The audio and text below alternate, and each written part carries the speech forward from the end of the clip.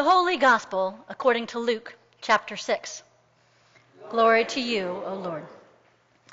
Jesus said, "But I say to you that listen, love your enemies. Do good to those who hate you. Bless those who curse you. Pray for those who abuse you. If anyone strikes you on the cheek, offer the other also. And from anyone who takes away your coat, do not withhold even your shirt. Give to everyone who begs from you, and if anyone takes away your goods, do not ask for them again. Do to others as you would have them do to you. If you love those who love you, what credit is that to you? For even sinners love those who love them. If you do good to those who do good to you, what credit is that to you? For even sinners do the same. If you lend to those from whom you hope to receive, what credit is that to you? Even sinners lend to sinners to receive as much again. But love your enemies. Do good and lend, expecting nothing in return. Your reward will be great, and you will be children of the Most High, for He is kind to the ungrateful and the wicked. Be merciful, just as your Father is merciful. Do not judge, and you will not be judged. Do not condemn, and you will not be condemned. Forgive, and you will be forgiven. Give, and it will be given to you. A good measure, pressed down and shaken together, running over, will be put into your lap. For the measure you give will be the measure you get back." The Gospel of the Lord. Praise to you, Christ. All right. I am going to come down a few steps because it makes me nervous standing up there. I'm afraid I'm going to tumble. And for you in the choir, I realized earlier, you can't see from there. So if you want to float in, because I've got some visuals, feel free, or stay, but feel free to move if you'd like. Okay. While you're doing that, I'm going to pray. May the words of my mouth and the meditations of all of our hearts be always acceptable in your sight, O Lord, our strength, our empowerer, our Redeemer. Amen. In this gospel lesson, I love the last part. The part about how if we can listen to God's instructions for us, about how to live our lives, that all this goodness will come overflowing into our laps. I think that part is awesome. Now, the rest of the gospel, I think is super tough to do. And I think it can seem impossible. And yet, I did volunteer to preach this sermon. Because I think God has a message for us in these texts. In the Old Testament, we have the story of Joseph. And as you may remember, Joseph was sold into slavery by his brothers who threw him in a pit, and he got taken away. And I think that's a good way for us to remember that living now, there will be times when people close to us, family members, maybe spouses, maybe friends, are going to hurt us. Whether that is intentionally or inadvertently. Now, physically, he was thrown into a pit. And Joseph is a great example when he talks to his brothers. But for me, there's a gap in the story of emotionally, how would that have felt? His brothers rejected him. His brothers abandoned him. And while he was in Egypt, at one point he was in prison. And I would think that would be a lonely place to be. I think that would be massively depressing. Now, in the psalm we sang, it talks about some of the feelings that might happen with that. And it specifically referenced anger. And the other word is fret in some versions. I think in our version it wasn't fret. The actual word was provoked. Don't be provoked. Okay? I think those are natural responses when you're hurt by other people, aren't they? Being angry, fretting, provoking. Part of that is about feeling, fret is a word we don't use. It's like feeling rubbed against, or like something is kind of chewing away at you.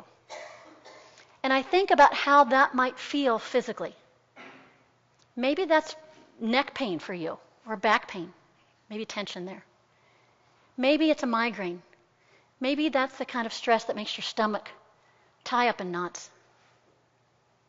And I think emotionally, when we're feeling those feelings of fretting, where we're constantly and visibly worried about something and we're angry about it, I think about what that feels like. That's a feeling and a state of agitation, and it can be deep sadness. I think those are times when we can feel emotionally exhausted and depleted. And so I already think it's hard to do.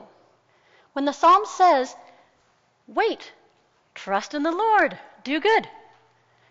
That sounds good. That's really hard for me to do. And then along comes the New Testament. Along comes Jesus. And Jesus always takes love to the extreme level. Did you hear what Jesus said? I'm going to read this to you again. Love your enemies. Do good to those who hate you. Bless those who curse you. Pray for those who abuse you. Do not judge. Do not condemn. Forgive.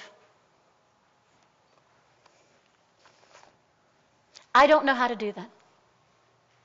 I struggle with this a lot, both in my past, in my present. I'm sure I'm going to struggle with it in the future.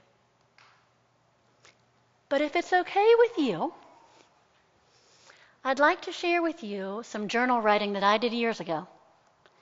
And I will warn you, it's not flattering about me. It's not pretty. But I would like to show it to you and read it to you because I want you to see what happens when God meets us where we're at and what God does with that.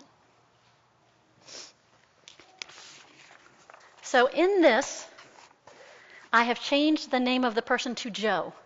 So if there are any Joes in here, I am not talking about you. Okay? Okay. All right. A few years ago, I was praying about what to do for Lent. An idea jumped into my head that was completely foreign to me, and I disliked that idea immediately. Pray for your family member, Joe, every day. Okay, seriously? God, if that is you, that is too hard. You are asking too much. You know what he has done, and you know the pain that that has caused. On and on it continued.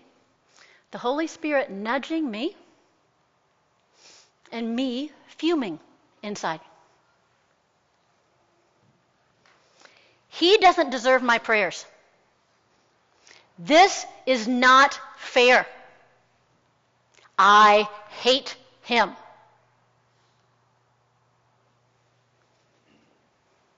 And then the question from God that leveled me. Am I your Lord or not?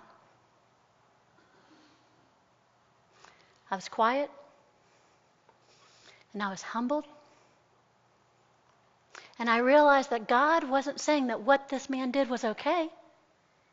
He was asking if I would submit to God's will on the topic. And so I whispered, yes, yes, you are my Lord. I will pray for him. I don't know if any words are even going to come out, but I'll try. Lent starts. So, I start praying for the jerk. Because, right, this isn't pretty. This isn't flattering. Do you hear the condemning?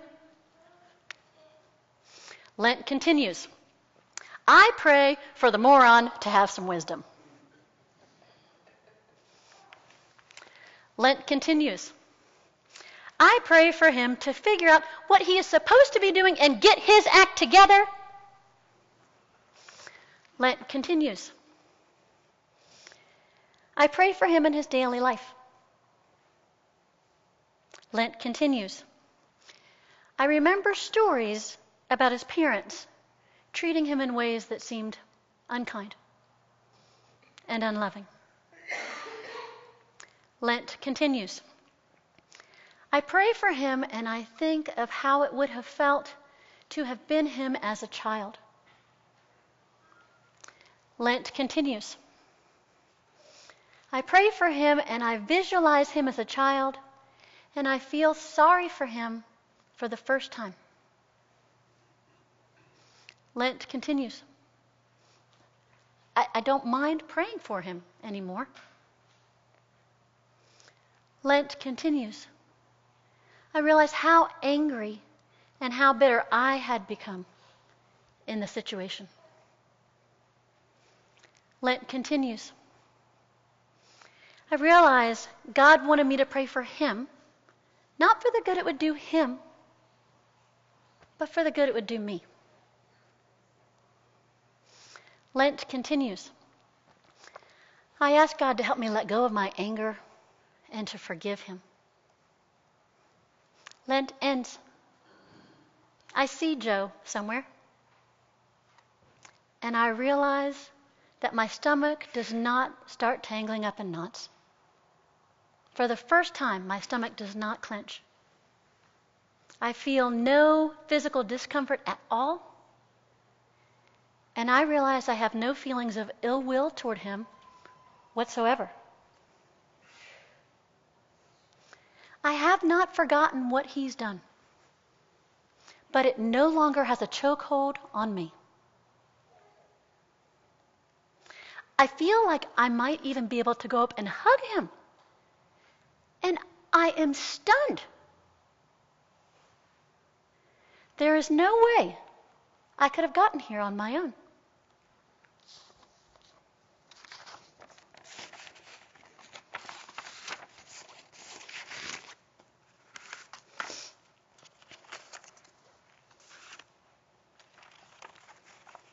Only with God was this possible for me. And I had to return to God over and over again in prayer, and I had to ask for the help of the Holy Spirit in this. Now, in the waters of our baptism, we can take on God's view, God's vision of the other. Not as a hated enemy, or as an adversary, or even simply an annoying person, but as a beloved child of God, full of worth, full of value. And we have many whom we call other right now in America. I realize that we're experiencing this in divisive ways almost daily, whether that is through social media or verbal insults or hate crimes. And sometimes it's because of some of our differences. Sometimes it's because someone's a different age than us. So we think, oh, they're too old, they don't understand. They're too young, they don't understand. They have a different job than I do. They don't understand. Sometimes it's because of some differences. Sometimes it's because of things like race,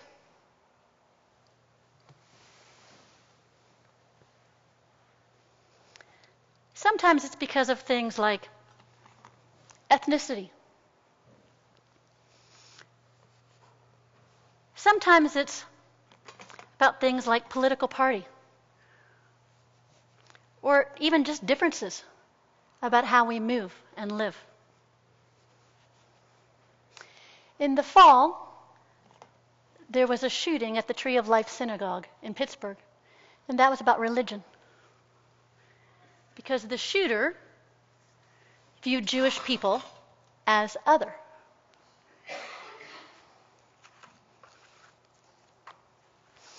And I realize this doesn't happen only in the U.S. This is a global issue. I was in Israel in January, and while I was there, I got to see firsthand the Israelis and the Palestinians. And they view each other as other. They view each other in many ways as enemy. And that's one of the things the ELCA is really concerned about, is how do we help people in that region? And one thing that we might consider doing is praying for them, because it is entrenched at this point pretty severely. I've heard it compared to apartheid in South Africa. So while we have this issue in multiple places and around the world, one of the things that I want us to remember, when we classify people as other, we start interacting with them less, and the distance between us goes greater. And without the interaction, and without the experiences of each other, what can end up happening is walls can form between us as we struggle to understand and relate to each other. But the thing I would remind you is in the waters of our baptism, God looks at us and says, "You are a beloved child of God, full of worth, full of value." And we can take the love we have received and apply it to these relationships. And do you know what happens when we pour God's love on these situations?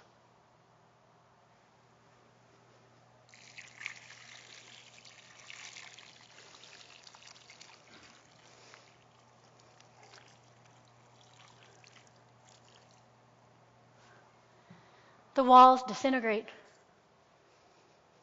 The barriers between us are removed. And we can again engage and interact with each other.